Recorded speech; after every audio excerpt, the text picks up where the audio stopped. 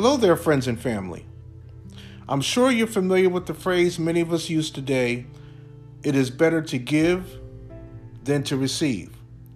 But did you know that originally came out of God's word in the book of Acts 20 and 35, where Jesus said, it is more blessed to give than to receive?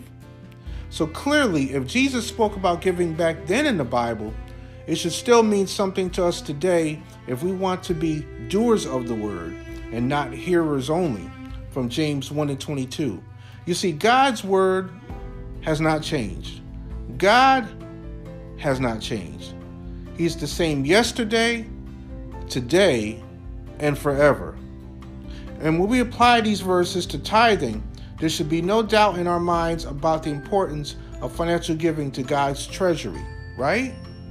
Well, I hear so many people today make excuses and rationalize their way out of paying or giving back to God what is really His anyway. Leviticus 27 and 30 says, all the tithe of the land is the Lord's. Malachi 3 and 10 says, bring all the tithes into the storehouse. Now, I understand many people cannot afford to pay 1/10 of their income. However, the story of the poor widow in Mark 12 and 44 should teach all of us that there is no excuse for not giving something, even if it's from our poverty instead of from our abundance. So friends, God speaks about financial giving in the Old Testament and New Testament. It's not just an Old Testament thing as many of us believe.